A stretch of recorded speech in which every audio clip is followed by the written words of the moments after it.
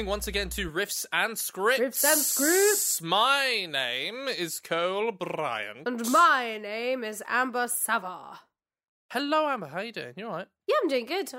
How are you doing? Good. I'm all right. I watched the football this weekend. Yeah, everyone did. And, yeah, everyone except...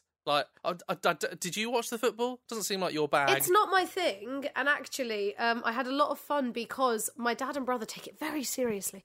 So I stayed in and watched it with the boy, and we actually just had a laugh, and it was quite fun. It is painful that basically, as it was starting, he said, "Well, get ready to either hear car horns keeping us up all night, or for your car to get trashed." And I was like, oh my God, what? And then I thought, I've actually left my car on the main road because there weren't any spaces earlier. So I went downstairs to move my car to put it in the block of flats because there were spaces.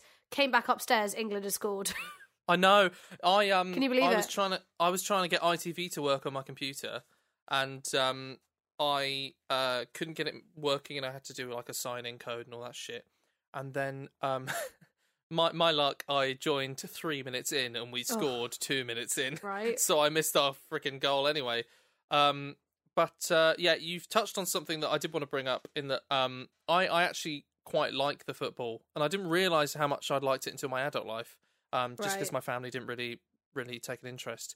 But, you know, it brings out a side in British people, in some sections of British people, which I would rather it didn't. So, you know, I think I did discuss this with Amber beforehand, but, you know, I'd like to take this opportunity to say if you're shouting racist shit at footballers for, you know, a couple of duff penalties, then you're a piece of shit.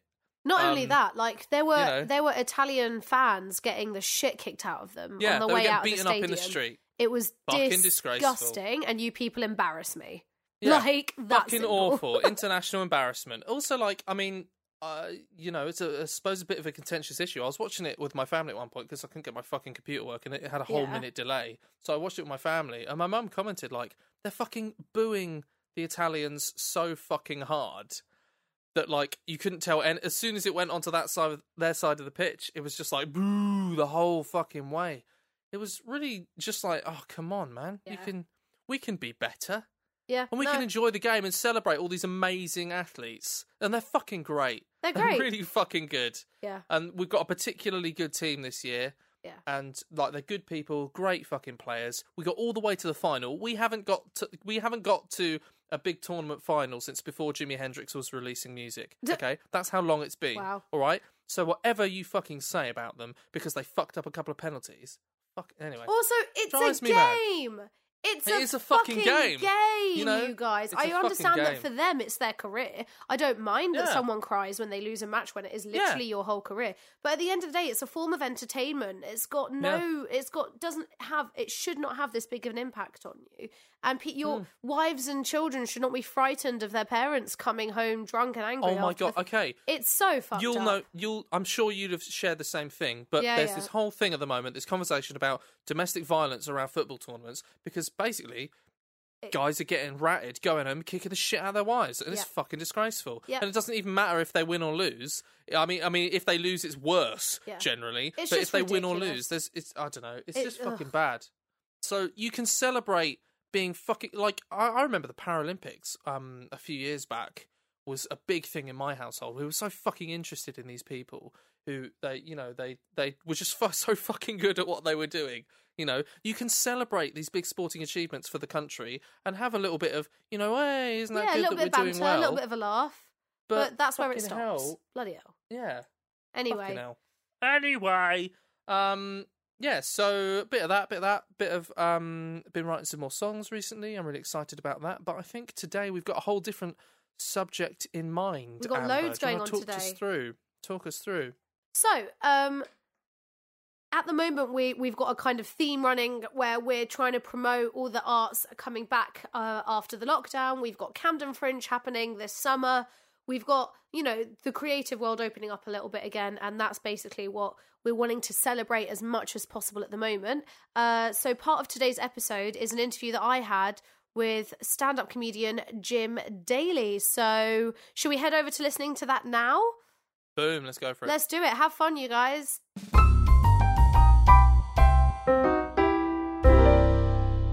Hello, everybody. Welcome to our first guest episode in quite a while, actually. We have got stand-up comedian Jim Daly here. Hello, Jim. How are you? Hello, I'm good. How are you? I'm really good, thank you. I'm really good. Getting close to the end of term, and we were just saying my day job's with children. So I've realised I want to look back at all my teachers from primary school and be like, you wanted the summer more than I did, didn't you? Yeah, I think actually, the older you get, the more you realise that people that do stuff like that, like teaching, they're absolute heroes. Like I think you never appreciated it as a kid, but actually you now think, how did you put up with us? How did you just not want to quit, like, by Tuesday? Like, it's just, amazing. Do you know what's interesting? I find it's the other way around. I'm one of those people where the time with the kids makes me, like, so happy. And when they sing a solo for the first time, I go home like I'm so proud of them. But, like, when I have to write feedback forms or take... the bureaucracy side of teaching is hell on earth. My wife has just had to do over 100 reviews or whatever you want to call them. And it's not fun. It's painful. Anyway, let's get to the most important part first, because I do have a habit of going off on one. So you are here to talk about your show this summer. Let's start there. Give us a bit of a lowdown. Well, so it's the current working title was the very imaginative Work in Progress, because it is a work in progress show. Actually, no, there's a couple of potential titles. So anyway, it's at the Hen and Chickens, and it's currently called Jim Daly Work in Progress, and it's about becoming a dad, which I did almost 2 years ago. Being a dad in lockdown. My love of football. It didn't start off like that, but football sort of worked its way in while writing. And actually how the love of football has helped me actually with my parenting journey. And also the parenting inspiration of former Ireland international Tony Cascarino, which is a very random tangent, but it does make sense in the show, I think. I've only done it twice so far. We love a tangent here. So anyone listening is listening because they love the way that we just talk about random shite. So it's your target audience, quite frankly. Ideal. That's ideal. I wouldn't personally expect football and parenting to be part of the same conversation. There's a lot of overlap, to be honest. There's a lot of overlap. I don't know if any of it actually really makes sense, but in my head, there's a lot of overlap. I feel at times like I am sort of like an assistant manager, and my wife is the main manager, and I'm just sort of there on the sidelines, just like backing her up whenever she says anything to my daughter, or just providing the water bottles, that kind of thing. So you compare having a child to managing a football team? It is in a way like managing a football team. Yeah, to be honest. You're trying to get them to do the things you want to. You're trying to get to the end goal of the day, which is basically get them into bed or, get them to have dinner. And they very often don't want to. It's also a little bit like sort of being in charge of a drunk celebrity, I find as well, especially when they're out and about walking, trying to like point them in the right direction without getting into too much trouble. It's been a wild journey being a dad. But this is my first ever solo show, so I wait, and I've been on the circuit almost 10 years. But I just wanted to wait for a time that I had something to write about or something that was real, and then having a kid just seemed like the right time to do it. So what have you been doing for the last 10 years, if not stand-up shows or solo shows? Just basically being on the circuit. I've done a couple of shared shows at Edinburgh and Camden Fringe before, where I do a football show, which I'm also doing at Camden Fringe, which I probably should have told you about actually on the 14th. Oh, bring it in. Why not? Yeah. I kind of completely forgotten I was doing that. So that is with a mate of mine called Dave Bibby, who's a very experienced comedian and presenter and sketch performer as well. That's called Jim and Dave Lost the Dressing Room, which we thought was a catchy title in hindsight, a bit too long. And that's basically us mucking around playing football games and doing football jokes. We took that to Edinburgh 2 years ago, obviously not last year. And did a couple of weeks there, which is loads of fun. So in 2019? 2019, yeah. I was last in Edinburgh in 2018. Would have missed each other. I don't. Yeah, what was your venue? It was Ciao Italia or Ciao Bella, which is Ciao Italia, I think, which is an Italian restaurant that's on... I was going to say... Oh, is it the one with like the back room? No, it's a downstairs room. It's a bit off the beaten track. No, it's on Northbridge. Is it Northbridge when you come off? It's Yeah. Oh yeah, I know Northbridge. It's it's quite close to Central. Yeah, it had a little downstairs room, incredibly hot. Oh my god, like so sweaty. Really? But perfectly nice. Very nice lads that run the restaurant as well, which used to give us sort of bits of free food after, which was very nice. Didn't need to do that. Have you ever had it when you're doing a show and for whatever reason you look into the audience and you can just see a load of hands and programs being used to fan them? That's exactly what it was. And we had fans around the outside anyway. Thankfully, our show is quite loud, lots of musical comedy, so we got away with it. But it was Yeah, if you can find a venue in Edinburgh that's like central and cool, then you've smashed it. I think. I mean, yeah, but the price. Well, yeah. I shudder to think. Yeah. So, how did you get into comedy? You said 10 years. What happened? Did it start off at uni? Was it? No, I got into comedy late because I'm 37 now. So I was 27 when I did my first gig. I got in I think I got in too late. I wish I'd got into it 5-6 years earlier. It wasn't really something that was ever on my radar. Although I look back now and realise actually I did like mucking around, especially at school and like at jobs. Because I was a journalist for a bit, so I was always the one that was mucking around. So actually I think, it probably was in me, but I never really thought about it. I was working at a job as a football reporter and I started up writing parody football songs and uploaded them to YouTube. And I then decided, I might try that on stage. So I wrote a couple of songs for just open mic nights and tried them on stage. And they went okay. In fact, actually, no, my first gig was a complete disaster. But well, it's supposed to be. You're not supposed to do your first gig and it goes really well. That's not fair on anyone. Well, yeah, the number of people I've heard that it does, though, and that they have a good gig, and then that gives them a false hope of what the comedy circuit is like. I think I had it the other way around. I had such a bad gig. It was almost like, and in fact, actually, for the next 2 years or so, I never had a gig that bad. So it was like I started so low that everything after that was fine. This is an improvement. Yeah, this is an improvement. Oh, it was so bad. It was just... Basically, it was, I don't know if you've ever done this gig, it was one called Pear Shaped at the Fitzroy Tavern in Tottenham Court Road. I don't know if it's still going. It was quite like, been going for years. It was Brian and Crystal that run it. It was sort of quite a funny double act. And they had a headliner who was doing closing the first half and then going off to another gig, as people sort of do, like doubling up. It was Robert White. Do you know Robert White? He was on Britain's Got Talent. Very camp, plays the piano, really good, like incredibly talented. But he started doing a song about one of the other promoters on the night. I can't remember his name, not Brian and Crystal, who was like known as being like a bit of an arse. Started doing this song about him, and then the guy was like taking offence, going, can I swear on this podcast? Yes, you can, go for it. Fuck off, mate, fuck off. And Robert's going, I can't remember his name, I think it was like Steve is a cunt, fuck off. and everyone in the audience was like, this is great, they're doing a pre-rehearsed bit, and after a minute we realised, oh no, it's not a pre-rehearsed bit. He just really they hate each other. This is just kicking off. Yeah, it got really awkward to the point where he was like, get out of my club, packed up his keyboard, left. And because they finished early and I was supposed to start the first, open the second half, they went, right, and now for his first ever gig, please welcome Jim Daly.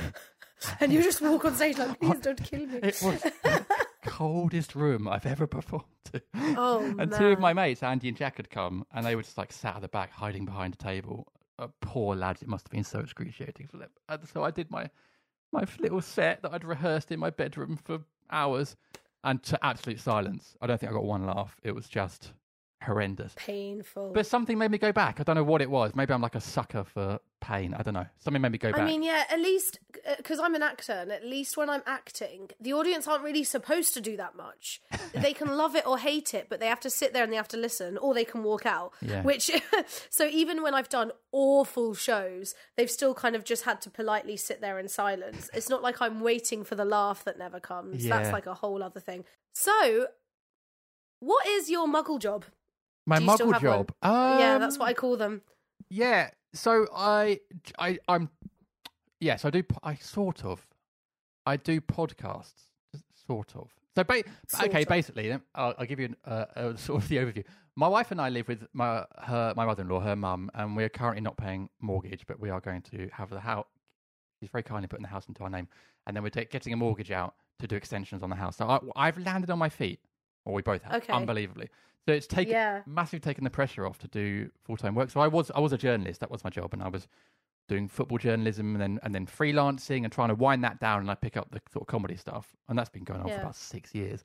But I've been able to really wind stuff down recently and really try and concentrate on. I mean, stand-up's obviously not been happening recently, but sketch stuff, writing, that kind of thing. But I also have done a couple of podcasts on the side for a long time, and I've been able to make them. Before lockdown, but actually during lockdown as well, make them pay as well. So they've become sort of my main income. That's my dream. I would love for my podcasting to replace my day job. Yeah, but it takes time. It's a slow burn. Well, the main income one is a Crystal Palace podcast, and as in the team, not the area. Although one about the area would be very good. And that's been going for 12 years. So that's taken a lot, and only in the last 18 months, really, or 2 years, has that become sustainable. So it's taken a long time. But yeah, it is possible, I guess, depends on your audience, I guess. It's hard. Like making anything content-wise online is such a saturated market. Like it's really hard. But my theory is, and same with stand-up, bearing in mind I've been doing it 10 years and just doing my first solo show, it's just persistence. Honestly, that is my one skill. Like just be persistent and you will get there eventually. Things will happen. If you give up, things won't happen. But if you're someone told me to stubbornly do what you love, and I just think that's a really good way of putting it. Like, no, I'm not going fucking anywhere. Exactly. Do you know how many people during the lockdown? You should remember the whole viable argument. Where it was like, oh, this ballerina could retrain and become a nurse. Yeah. I was like, I actually remember putting online, I was like, no offense, this is not the first time someone has told me not to pursue a creative career and told me I could do the people used to be like, you could do whatever you want. And I'd be like, yeah, absolutely. This is what I want. Yeah, exactly. So that's the whole point. So yeah, I stubbornly keep going. But that whole argument about is this viable and stuff was such bullshit, because even outside pandemic, my wife is a musical theatre actress. Even like jobs in the West End are so badly paid. A lot of those people have to have jobs on the side anyway. So you're telling people that already do stuff to keep themselves side hustles that you could do. Oh, this job isn't viable. It barely isn't anyway in the good times. So, but that's not why we do it. We do it because this is what we love and we persist. And if you persist, it can happen. And so you're a comedian and your wife is a West End performer. What's she been in? Nothing in the West End.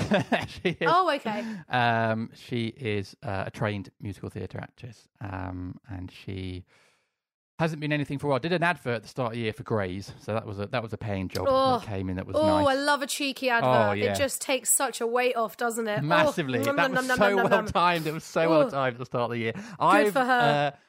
I've only started recently doing advert castings, and because I only got my first agent 18 months ago. Right. I'm a very slow burn, incredibly slow burn. And I'm yet to book an advert. I've had quite a few pencils and recalls, but nothing booked yet. Which puts you in the weird position of seeing that advert when it comes up on TV and thinking, that's the thing I was supposed to get. No, he's done it terribly. I could have done it better. So I'm actually very, very good at completely forgetting what I've applied for once I know it's gone. So I very rarely have that moment of, that could have been me. I just kind of go, oh, look, an advert. But like I had, my only it wasn't even commercial, but kind of advert level casting.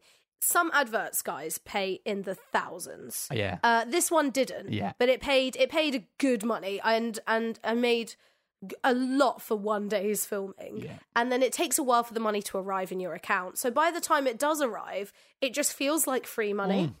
And I was so excited, and I really was quite skint at the time. And I went to my family's house and got a massive takeaway for them all. And I was like, I've discovered this thing called a disposable income. My dad just laughed because he works in IT, so he's like, fine.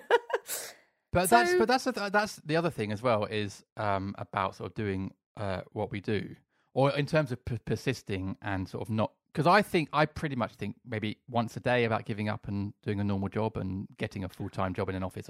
I know that I would hate it. I would become an incredibly miserable person, and I'm often quite miserable to live with anyway. So I would just be unbearable. But it's amazing how the more you persist, and if actually the more you say no to stuff, because I've tried recently to say no to stuff then pops up. So I tried during the summer because of the Euros. I was like, I'm going to try and clear my diary. I got my podcast. If gigs come in and they're well paid, great. But I'm going to clear my diary. I'm going to say no to stuff and see what happens. And I had 2 really well paid TV filming jobs come in almost instantly. And it's we had an episode about this topic literally a couple of weeks ago called Taking the Knocks. And we talked about the power of saying no to things, because if you say no to the bad work, you are opening up room in your life for the good stuff. Exactly. Whereas a lot of people tend to think, but if I don't say yes, then I'm saying yes to anything else. And it's like, no, you're not. You're setting boundaries and you're setting a standard for how you want the industry to treat you. Personally, I will never do a cruise job. They pay so well. And I know a lot of, especially musical theatre trained actors that kind of brag about cruise work. But I just don't want to. I don't want to be put on a boat in the middle of nowhere, I would much rather be here doing my podcast and doing fringe theatre and enjoying the scene of it all than be just on a boat doing Mamma Mia every night. That's huge being true to yourself. We all know deep down in our gut what we want to do, what we would do, what we feel comfortable doing. I basically applied every few months. I go back to my journo contacts and be like, is there any freelance work or any shift work? And I emailed one guy and he was like, yeah, but during the Euros, could you do 3 days a week? And it was really badly paid. And I was like, part of me was like, And I was like, do I actually need this money? Like, am I desperate for this money to the point to do this job? And I was like, do you know what? It would help, but I can get by. So I'll just say no. Yeah. And then these other 2 jobs came in like the next day. Like, the world works in a funny way, I think. But there's a weird power behind it. There is, yeah. So one thing I love asking, is because a big part of our podcast is, the everyday life of these jobs. Do you have some pet peeves where it could be a venue manager? It could be, I don't know. I love stand-up comedy. We could talk for hours. I watch all the UK stand-up comics, like genuinely I do. But I don't actually know about what it's like doing the job. So what are some little pet peeves that you could go on whinge about? Well, first of all, it's very different doing the circuit than it is to what you see on TV and the arena stuff. Like it's a very different one. I know so many comics from the circuit who will never progress to TV, are definitely good enough, but they're just sort of stuck in that world. And they're very good at what they do, and they make a good living, and they're out every night of the week driving to Bristol and Glasgow and Leicester, whatever. But it's not as glamorous as you see on TV. It's a grift. It's a really, really hard job. And fair play, I don't gig that often. I sort of I'm very bad at applying for gigs because you still need, even if you have an agent and a booker, you still got to apply and get gigs. And so I sort of wait for them to come in, which is incredibly lazy, and I need to get better at that.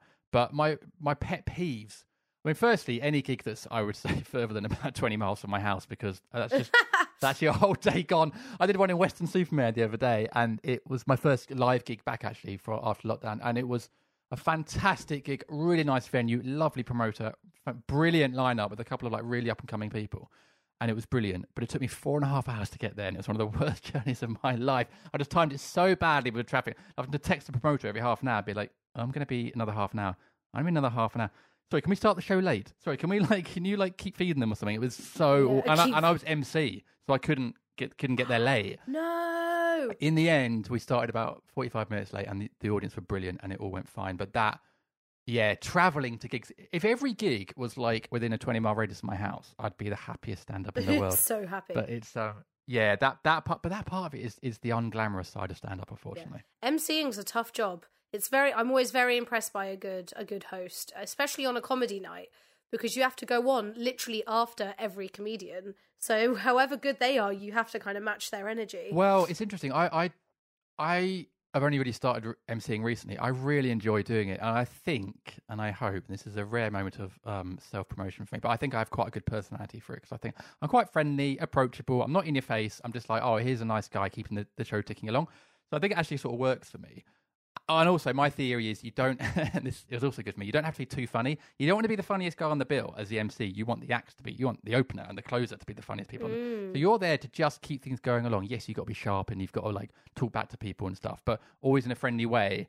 And it's really fun. And actually, if you get a good audience, which we did the other night, that are with you, you can just crack on. And there's actually, I feel like there's less pressure than being like the closer or the opener.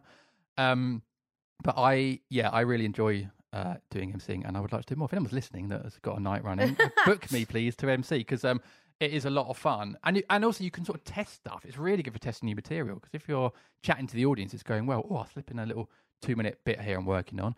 And actually, this comic told me this years ago. I can't remember who it was, but as an MC, if someone's done really well or really badly, you're not there to go on and then smash it. You're there to reset the room.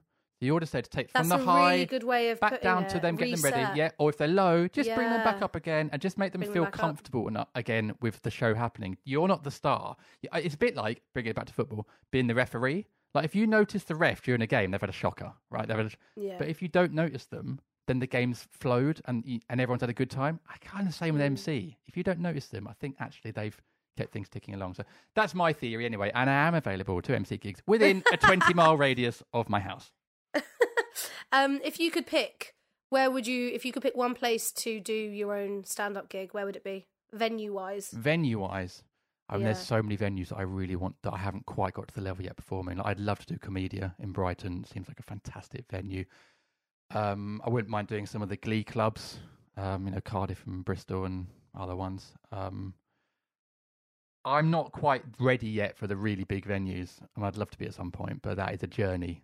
And my problem is I took time out. I took about 2 or 3 years off the circuit around 2015, 2016, when I really should have ploughed on. And I'd been doing comedy 3 or 4 years, and I was just getting to that time, and I really got very bored of my material, and I found it really hard to write new stuff, and I just sort of stagnated. So I took time off to do other stuff. I presented a football show for a bit, and did some sketch stuff. So I was still like in the game, but I wasn't doing stand-up. And then when I came back to stand-up, probably late 2018, and I got my agent about a year later, or maybe even 2019, I was back at square one, almost back at square one again. I had to start again, so I had to go and do open mic stuff again, which was just demoralising. There's literally about 3 or 4 good open mic nights in London, and that's it. Like it is really painful.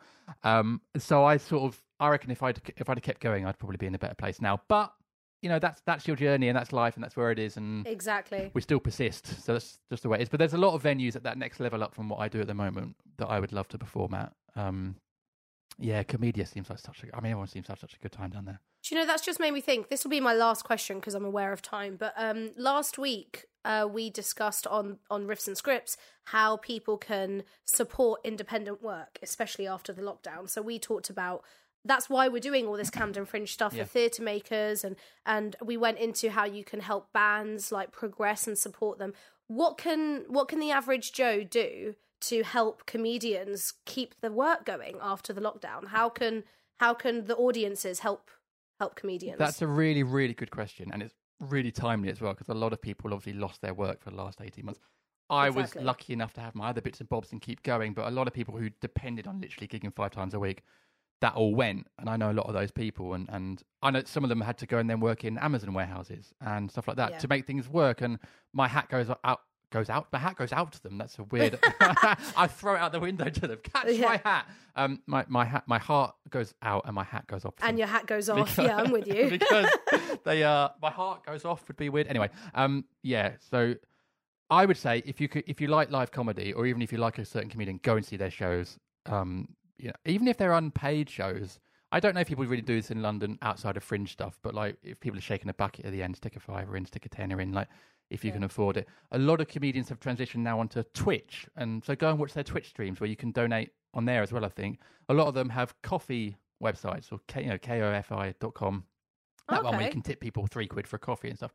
There are ways to support them, and most comedians, if you check out their Twitter handles or Instagram handles, will have a link to say support me, help me, this kind of whatever. Listen to their podcast, because then they will get ad revenue from that, or they'll probably get bigger and they'll be able to sell live read ads and stuff. Like if a comedian is doing live stuff at the moment, they are undoubtedly making content online, because that is basically what we all have to do to get seen these days. So watch their stuff. Tip them if you can, support them, retweet, tell your friends, support in the ways you would do normally. But just even, to be honest, going to a show and laughing, or sending a tweet afterwards that says, I loved that show, honestly, it's such a boost sometimes. It means makes the world, doesn't it? It really does, and it's such a simple thing to do. So I'm trying to get better at doing that with friends and stuff in the industry, because I'm very much someone that will scroll past and be like, oh, nice one. But I'm trying to stop now and be like, this is great, love this, or keep it up, good to see you smashing it, bro, that kind of stuff. Because it all, honestly, we are fragile beings, and it all really helps. Yeah. Well, Jim, thank you so much for your time. I feel like that was a great chat. Thank you. Where can people find you online if they wanted to? So I've managed to somehow get the same handle for everything. I started TikTok. Oh my god, I'm so too old for TikTok, honestly. I haven't plunged into TikTok yet. It's really addictive. It's on my list. Oh my god, it's so addictive. So I've managed to get 8,000 followers in a couple of weeks. So wow. But just by doing silly football stuff. So anyway, anyway, my handle is at Jim Daly Comedy, and Daly is DALY. It's the Irish version of the name, and actually that'd be O'Daly, wouldn't it? Anyway, Jim Daly, DALY Comedy, and I'm on Twitter, Instagram, TikTok, YouTube, all those kind of places, really. So do check me out. And I feel like I haven't actually said when the show is that I'm doing at Camden Fringe. I'm so bad at promotion. I am so bad at self-promotion, honestly. So my show is called Jim Daly Work in Progress. I didn't tell you what the other names are. I'll tell you in a minute.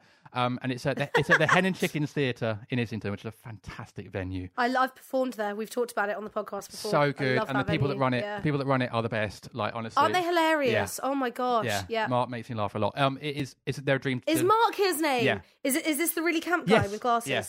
Mark, his name's Mark, you guys. I told a story about him ages ago. He's great. Oh. And I know a friend of mine called Julian, who's a Palace fan and works in theatre. Turns out he knows Mark from back in the day. So Yeah, Mark is well known and the loveliest guy, and lots of fun hilarious. When you're teching and stuff. He is there, keeps you on your toes.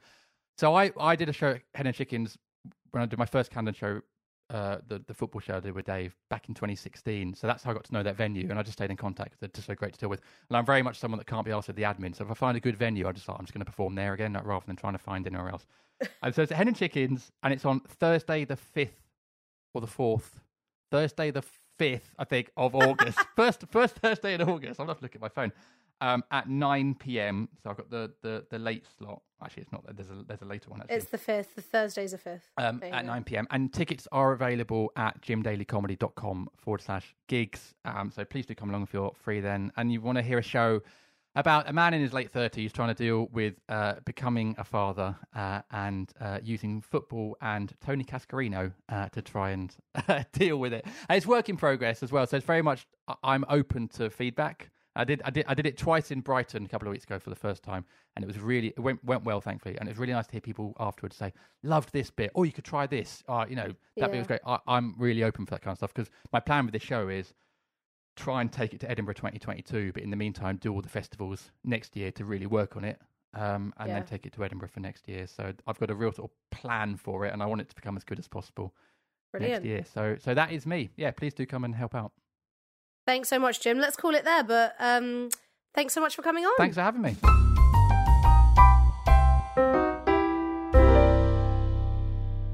So there you have it, a lovely interview with the one and only Jim Daly. Thank you, Jim. Yeah, it was a great chat. Do you know what was really nice? After we finished recording, he said to me, he was like, you're really easy to talk to. And I was like, oh, that's so sweet. Isn't that nice? Isn't that nice? Isn't that nice? Thank fuck for that for me, because, otherwise the podcast would be shit. The podcast would just be you sat swearing at four walls. I know. Like, fucking prick. It would just be me having opinions and speaking in 4-letter words. Oh, dear. I mean, to be fair, about 50% of it is currently that. For sure.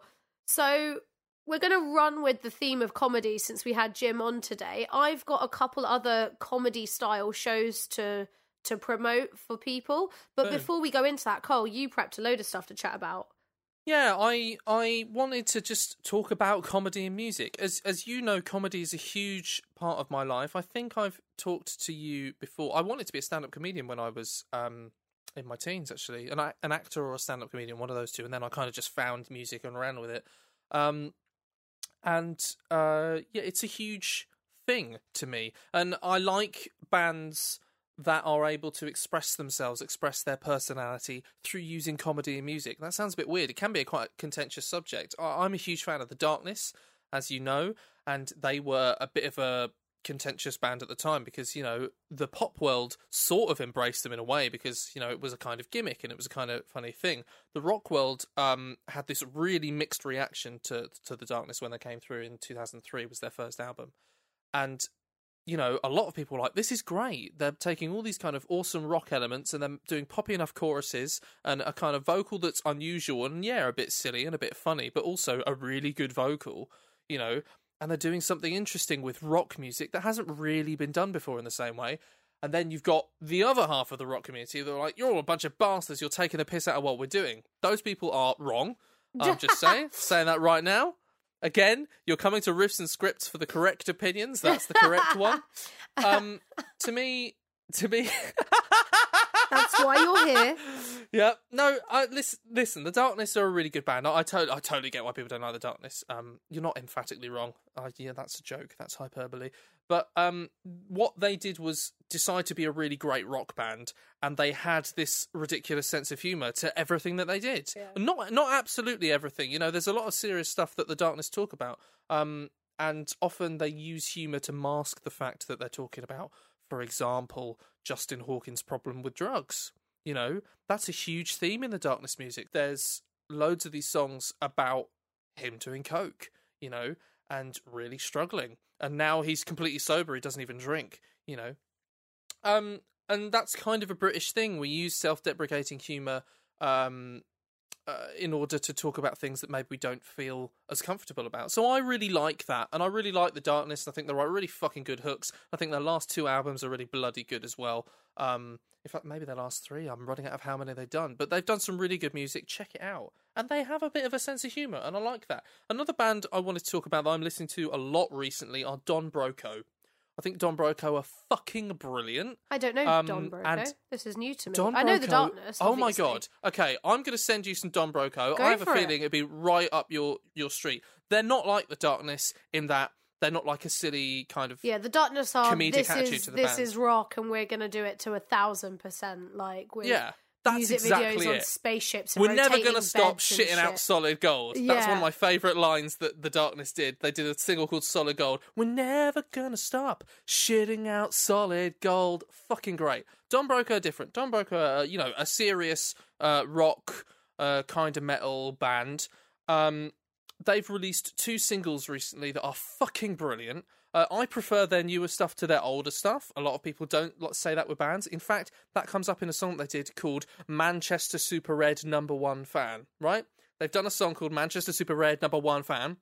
That rhythm will come up if you listen to the song, which I will show you later, Amber. Yeah. They did this song about how fans have this weird attitude with musicians where people will creepily follow them and say that they're, you're like my best friend, you mean so much to me, and yet on the backhand of it, say horrible, nasty things about them. I don't like the new stuff, it's shit. Blah, blah, blah. And, they're saying in the song how it's the same people who were, like, calling people fat on the playground. It's that kind of thing. And Rob Damiani, the lead singer, they kind of split vocal duties with the drummer, who's a brilliant singer. And the lead singer has a great voice. He's not a high voice, but he's very expressive and quite an aggressive vocal. And I quite like that, splitting these two different things. He came up with this idea of saying Manchester Super Red #1 Fan because he found a bootleg keychain that was a supporters of Man United, and he realised that there was this similarity between how fans of musicians follow football, fans of football, and that kind of comes into what we were saying at the start of this episode about football fans. So the thing is, that's quite a serious song, and yet, that tagline is just silly. It's a ridiculous tagline. And the music video, I fucking love the music video. It's Star Trek, low-budget Star Trek. They're in Star Trek uniforms. What they're trying to do is make a perfect clone of David Beckham. And they've hired a David Beckham lookalike for the music video. And it's about them trying to turn him into a clone, and then he goes bad and tries to kill them. It's really fucking good, right? Yeah. So there's a comedic attitude and a kind of... It's expressing their personality, but through, pretty serious music and, like, an actual serious topic. Another single they released really recently, last week, is called Gum Shield. They did this really fun thing where they've got a professional boxer, and they approached him to say, okay, our lead singer, for the last year, he's been prepping for his pro boxing career, and they were, like, building up an actual fight between the two of them. Ooh. And they're like saying shit about each other on Instagram, and it was fucking great. And then, of course, no, it was the promo for the music video for Gum Shield, which is a new track by them, right? And Gum Shield's fucking great song. Again, funny music video. Which music video was it? I want to say it was Blink-182, where they just took the budget for the music video and had a great day out and recorded themselves as they went. I don't know. I think people have done things like that. It was definitely Blink-182. I think it was the video for What's My Age Again, and it's literally they take it out in cash and they just grab a couple of mates and some cameras and just have an absolute blast for the day and spend thousands of dollars. I think it's important. I think it's important to do funny music videos. I think I know which one that is. I can't remember, but I've definitely seen that video. They did, Blink-182 did, all the small things. They're running naked through the fucking town and shit. And, All the Small Things is a hilarious music video. Yeah. It's a massive Mickey take of the Backstreet Boys. There's one by the Beastie Boys, I think. I think it's Sabotage, where they just do, like, 70s cop shows, and they're all in wigs and shades and stuff. I fucking love it. Anyway, Gum Shield has this fucking great line. I'll tell you the lyrics from the chorus, because it's fucking great. Do I have to slam everybody in the room to prove my point? Because I will slam everybody in this room to prove my point. Watch out, kablam, everybody in the room to prove my point. Jean-Claude Van Damme, everybody in the room. It's fucking good. I really relate to that. It's just funny. But it's like, it's saying this aggressive thing, but it's also saying it with a sense of humour, Yeah. So I fucking love that. So that's kind of serious rock bands that have they're serious about what they're doing and they're trying to be musicians. They're not trying to be comedians. And you could argue that there's two types of people in this discussion. There's then comedic bands who are also doing music. Now, I don't really subscribe to that exactly because there's kind of a sliding scale there. Because in the middle, you have people like Steel Panther and Die Antwoord, who are both fucking great bands, in my opinion. I think Die Antwoord particularly, like, they're so off the wall compared to stuff I usually listen to. But, you know, they have such a sense of humour with their music. You know, there's the music videos particularly, there's this thing where she's singing, I'm a motherfucking rich bitch, and she's sitting on top of a gold toilet. I think it's just fucking hilarious, right? So they're a crazy off the wall band. But then another big love in my life is comedians who are musical comedians. So I got into stand-up comedy watching Eddie Izzard in, I think, the early 2000s. So much. I think Eddie Izzard's one of the funniest people alive. I met him one time. You joking? Oh, it was one of the best days of my life. He was campaigning for Labour outside my drama school. Oh, yeah, because he got into politics, didn't he? And or she or whoever, however, because Eddie's famously gender fluid now, I think. Well... Yeah, we'll go with they. I think that's most respectful. But they were looking gorgeous in this tailored black suit, but with a red Labour badge and huge fuck-off stripper red heels. Love it. And I was like, I don't want to interrupt and ask for a picture and be that guy. But then someone else did, so I was like, okay, I get to now. So I was like, can I have a picture? And Eddie took my camera phone, took like 5 selfies with me, and then just handed it back and went, keep the best one. What a legend. What a fucking legend. I love Eddie Izzard. I think, I watched, like, Dressed to Kill and Glorious first, those two shows, and there was Unrepeatable. Dressed to Kill is one of the best comedy shows in history. Absolutely. I didn't know you liked Eddie Izzard because I've never come that close to crying laughing, and the first time that happened was watching Eddie Izzard. And it was either Glorious or Dressed to Kill. I can't remember which one. Oh, and actually, I've watched all the way through, and Eddie Izzard's just fucking hilarious. And that was my introduction to stand-up comedy. It was also my introduction to the world of trans people and the world of kind of the gender LGBTQ. fluidity and the spectrum of whatever. Because now the terminology wasn't the same back then. No, Eddie Izzard used the term transvestite a lot. I think Eddie would probably still use the term transvestite. But Eddie is a trans person and identifies as that in the media, you know. And I think that actually did a lot to kind of shape my opinions on who people are, and because I was seeing someone who's just a funny person. Yeah. And that's what mattered. The nature of the prejudice against trans people really, you know, it comes from a lot of things, not recognising that other people are people, you know? Eddie Izzard is a really beautiful example of self-discovery, because I remember being a massive fan, and Eddie used to say, no, I fancy women, think of me as like a tomboy, but instead of being a girl who likes wearing jeans and shirts, I'm a guy who likes wearing dresses and still fancies women. That's changed now, but that's okay. People self-discovery is a lifelong journey, and I think that it's really been beautiful watching Eddie Izzard like go through these stages and openly and quite unapologetically share them with the world. And what a legend. So Eddie Izzard was my first introduction to the world of stand-up comedy, and then I discovered all these musical comedians. Yeah. So the wonderful thing about musical comedians is, in its way, it shares its DNA with vaudeville performers of like the 1900s and 1910s, which has a special connection to me, which I don't know if I've discussed with you before, but my great-grandfather was a trick violinist and trick cyclist, unicyclist, so on vaudeville, and performed all over the world, and was from New York, and had my grandfather, who was born in New York originally and moved over to Britain when he was very, very young. But it's a nice little thing between me and you, because it's where there's a bit of an intersection of worlds, because for sure. Really these are very closely related. So I discovered then people like Bill Bailey. I was and waiting Tim for Bill Minchin. Bailey to come up. Yep, I love Tim Minchin. Bo Those Burnham. are some of my favourite ones. There's so many more kind of musical comedians. So you've also got, obviously, Flight of the Conchords. I fucking love them.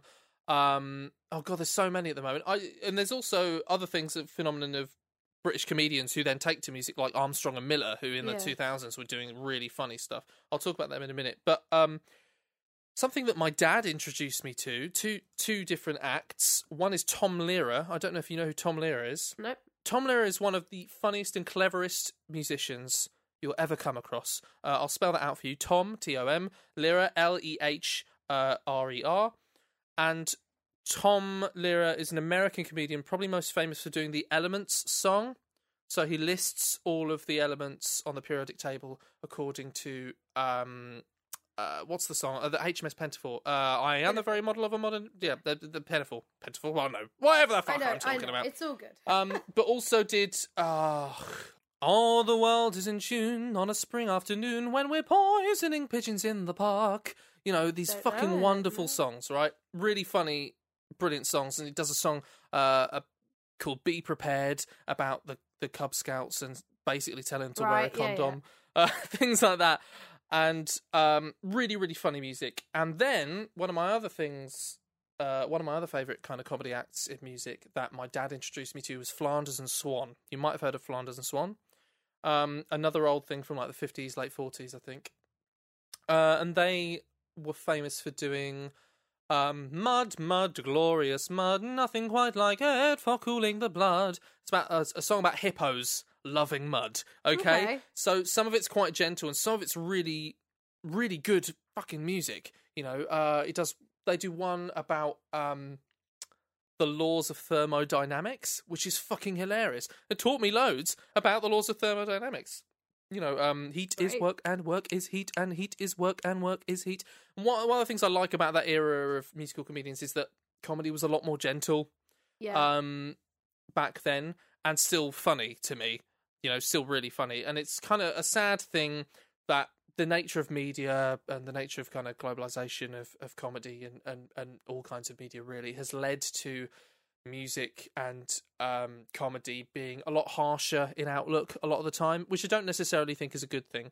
And I love all that kind of music hall stuff. We're lucky to have so many brilliant musical comedians. I'll quickly step on Tim Minchin and Bill Bailey. Don't step on them, Jesus Christ! Before we such legends. Up. I love them so much.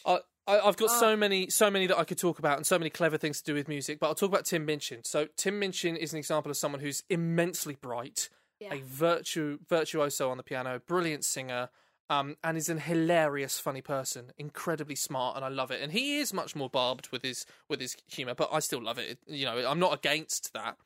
What are you against? What are you not against? I'm not against people being more barbed with their music, a bit more, you know, harsher with their comedy, you know, bit more, you know, I'm not against it. I just love this more innocent comedy. From, He's quite, I see what you mean. He does things like, if I didn't have you, I would probably have somebody else. All that stuff. Oh, I love him. I love a bit of dark comedy, you know, the stuff about religion he's done and things like that. But one of my favourite songs by him is F Sharp. I hate that song. I can't listen to it. Of course you hate that song. You're me. Supposed to hate that song because you have a musical ear. That's the point in the song. So people at home, you won't necessarily know what we're talking about. He writes a song about how he loves playing the piano in F major, but in F major. But as a singer, his voice naturally sounds really good in F sharp. So he does this thing. I love playing in F major, but I'm singing in F sharp, F sharp. And it's painful. A semitone out of what it would usually be. So theatre of cruelty at its best. It's so good. There's an example there of Mozart's housekeeper, which this kind of fits into that. Mozart's housekeeper, allegedly, when Mozart wouldn't get up in the morning, she would walk up to the piano and play a scale in C, going da da da da da da da. No. That's and cruel. Mozart would he'd be so angry he'd have to get up and go no at the end because he'd be so pissed off.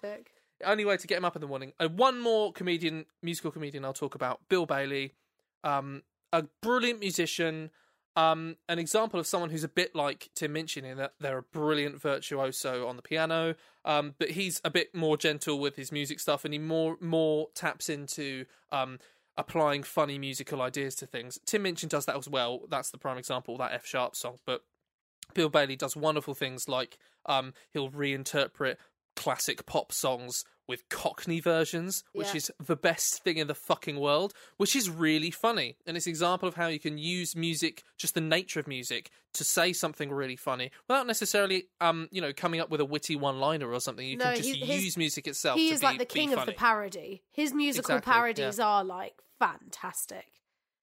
So good. I wanna jump in with some comedy theatre. Go for it. So Tim Minchin is a nice little connector because he ended up doing the music for Matilda the musical. Matilda, yeah. And that music is stunning. It's just stunning. And it all ties in together because Panto has been this big part of theatre and especially gender politics within theatre for decades now. So Panto is a space where it was like, not the original, because obviously you had Shakespeare, but it was a really big staple in cross-dressing quite literally across the gender spectrum. So you've got the dame, which is usually a man in a dress, and you can have women playing princes and stuff. But they've incorporated that into Matilda the musical, and the role of Miss Trunchbull is played by a man, and they do so well to balance them being funny and like scary and atmospheric at the same time. I think that's a whole other topic though, but someone being scary in a musical is tough. But that's a whole, so like a good example is I saw Oliver Twist live years ago, and Bill Sykes has like a song, and I feel like it undermines him, and it's trying so hard to be like intimidating. And then in the movie he didn't have a song, and I think that's good because his quietness is part of his thing. Yeah. But moving on to comedy in theatre, recently I watched the Bridge Theatre's production of Midsummer Night's Dream. It is on the National Theatre streaming site now. So if you have a National Theatre account, you can go and watch it. And I had so much fun for so many reasons. Now, again, I don't know why this keeps coming up today, but I like it. Again, they swapped around Titania and Oberon. So they So traditionally they are the king and queen of the fairies. Also, look, for this story you just have to treat love potions as a good thing and not as a rapey thing. You just have to just for this story. Yeah, that's always a bit awkward. It's a comedy. Just on this one occasion, try and let it go so you can enjoy the farce that comes from it. I'm not saying it's okay to date rape people. I'm saying for this one story, just think of it as magic and that it's a good thing. But traditionally Titania is made to fall in love with a man who's been turned into like a half donkey, and they swapped it. So they made it. I don't know if they called Titania male or if they just swapped it directly and had it be Oberon. I couldn't quite tell, but I'm rambling. My point is, it was good for so many reasons. It added new interpretations. It did a bit of gender swapping, which I am a massive fan of, especially in Shakespeare, because if you look at when Shakespeare was writing, gender roles were so rigid, and I love that that he fucks them up a little bit, and I think we should do that forever. The staging was stunning.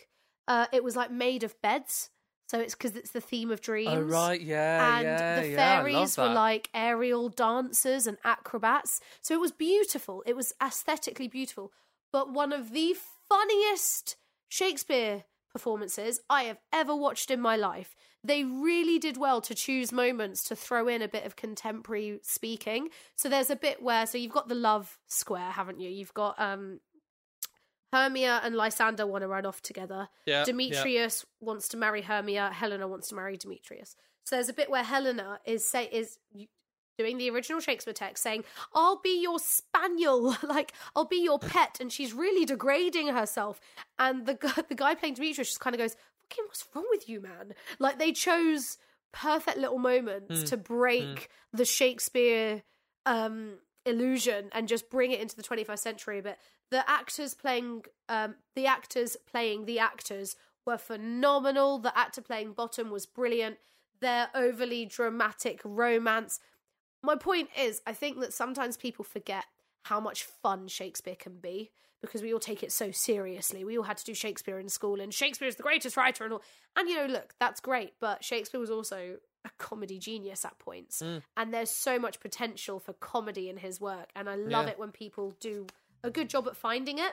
And then the last thing I wanted to mention, so we've done a bit of Shakespeare, and then let's bring it back to the West End, because you've got one of the most successful comedy musicals is The Book of Mormon, and it was written by the two guys who wrote South Park guys. Yeah, and I just love that. I love, because they are fans of musical theatre, and I don't know if you've seen the South Park movie, but their use of music in the South Park movie is actually very, very good. Oh my god, tomorrow in Canada.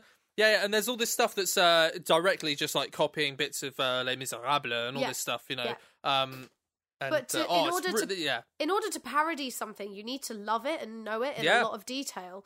And then they did so well writing piss take musicals for South Park. They wrote this huge piss take musical that is so successful. Do you know how hard it was to get tickets? I've still not been. I've been wanting to take my brother to see it for years. I've been wanting to go to see it as well. And I haven't seen it start to finish, but oh my gosh, I've watched promotional performances at great music at awards. I've only seen bits of it, but yeah, great music. Hilarious music. Hilarious. And the weird thing is, because the Mormon culture is so, if nothing else, Mormons are very polite people. When the musical first dropped, they apparently were like, "Oh no, it's great because they're spreading our word, even if they are making fun of us a little bit." And they'd be waiting outside the theater to talk to people, like, "Oh, if you really want to become a Mormon," and it's like, "Oh, bless." They've just taken the piss out of you for 2 hours, babe. I've watched quite a bit of South Park, and I have I have a funny. When you watch anything from any creator, you've got to be like, well, this is good, and this is, I do that a lot. They did an episode about Mormonism and a group of family of Mormons. Dum dum dum dum dum. Yeah, you know the one. And the funny thing, the best thing is they took so long taking the piss out of them, and at the end, they were just like, they're just like a normal family who just believe this stuff. Everyone else believes crazy stuff. Yeah. We all believe something that whatever. But they're actually, at the end, they're just a nice family. And that's kind of... I thought that was quite interestingly even-handed. They're not stupid people, Matt Stone and Trey Parker. If you watch their interviews, it gets really frustrating because everyone asks them the same question, which is there anything that you felt went too far? And every time they're like, no. Because if you want to enjoy a program that takes the piss out of people, you've got to be prepared for us to take the piss out of you. Yeah. And, you can't be biased. And they indiscriminately lay into everyone. They lay into absolutely everyone. Absolutely. And sometimes I get sometimes they hurt me, but that's my shit, not theirs. And it's interesting that their political ideology has really changed over time, and you can see it through the episodes. Yeah.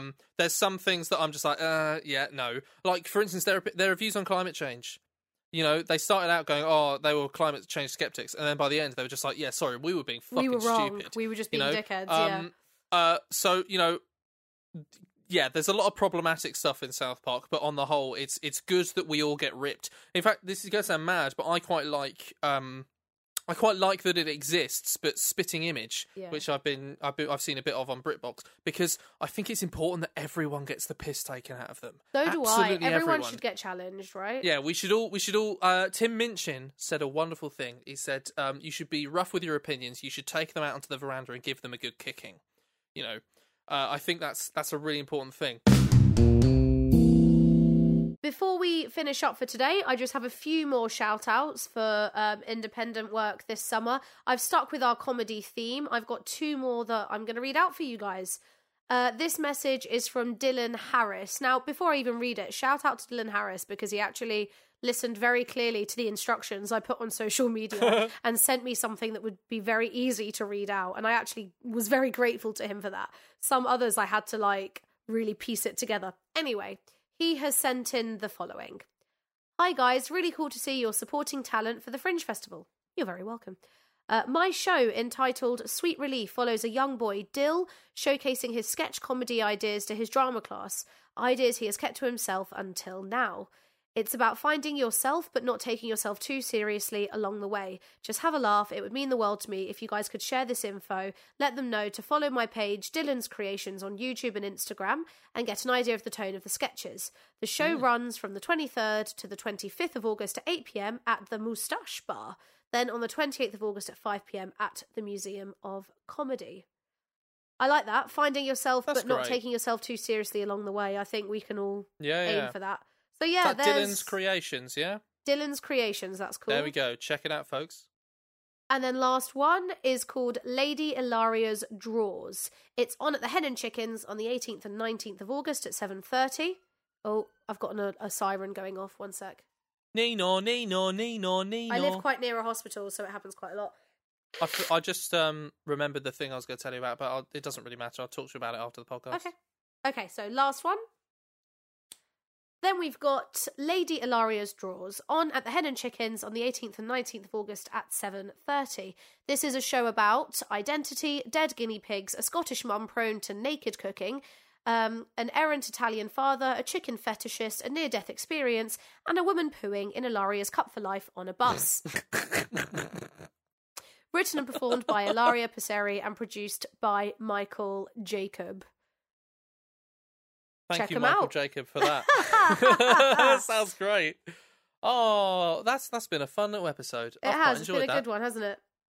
Yeah, wonderful, wonderful, wonderful. Anyway, I think that's it from us. So, once again, we've been Riffs and Scripts, and we love hearing from you guys. So please email us at riffsandscripts@gmail.com or follow us on Instagram, Riffs and Scripts Pod, that's us, or just look us up on Facebook, Riffs and Scripts. Chuck us a message, send us some stuff. Thanks so much, you guys. Have a good week. Much love. Bye-bye. Hey folks, it's Cole here doing the edit. I just wanted to let you guys know that as of the release of this episode of Riffs and Scripts, some friends of mine in a band called Dead Man's Whiskey have just released a new single called Breakout, which is quite aptly named given what's going on at the moment. So please go check them out. They're a hard rock band, kind of new wave of classic rock type band that we've gigged with a load of times. So Nico, if you're listening, you are the best. Fucking great singer. Please check out Dead Man's Whiskey and Breakout, the new single. I'm so sorry to interrupt you. I'm going to sneeze. Bless you. Sorry, Cole. Edit that out. Ooh. So sorry. One nose blow. Sorry, Cole. Strong nose blow, actually. That was decent. That was Thank you. That was excellent. I often get told I sound like a baby elephant when I blow my nose. Could be, yeah. You could do some noise. If there's ever like voiceover work for baby elephants, then then So- nailed on. Sweet, perfect. Cheeky cut there. Penis, penis, penis. Penis, penis, penis. All the penis. Peni? All the penis. Peni. Penay. Pinu. That's going in the after credits moment.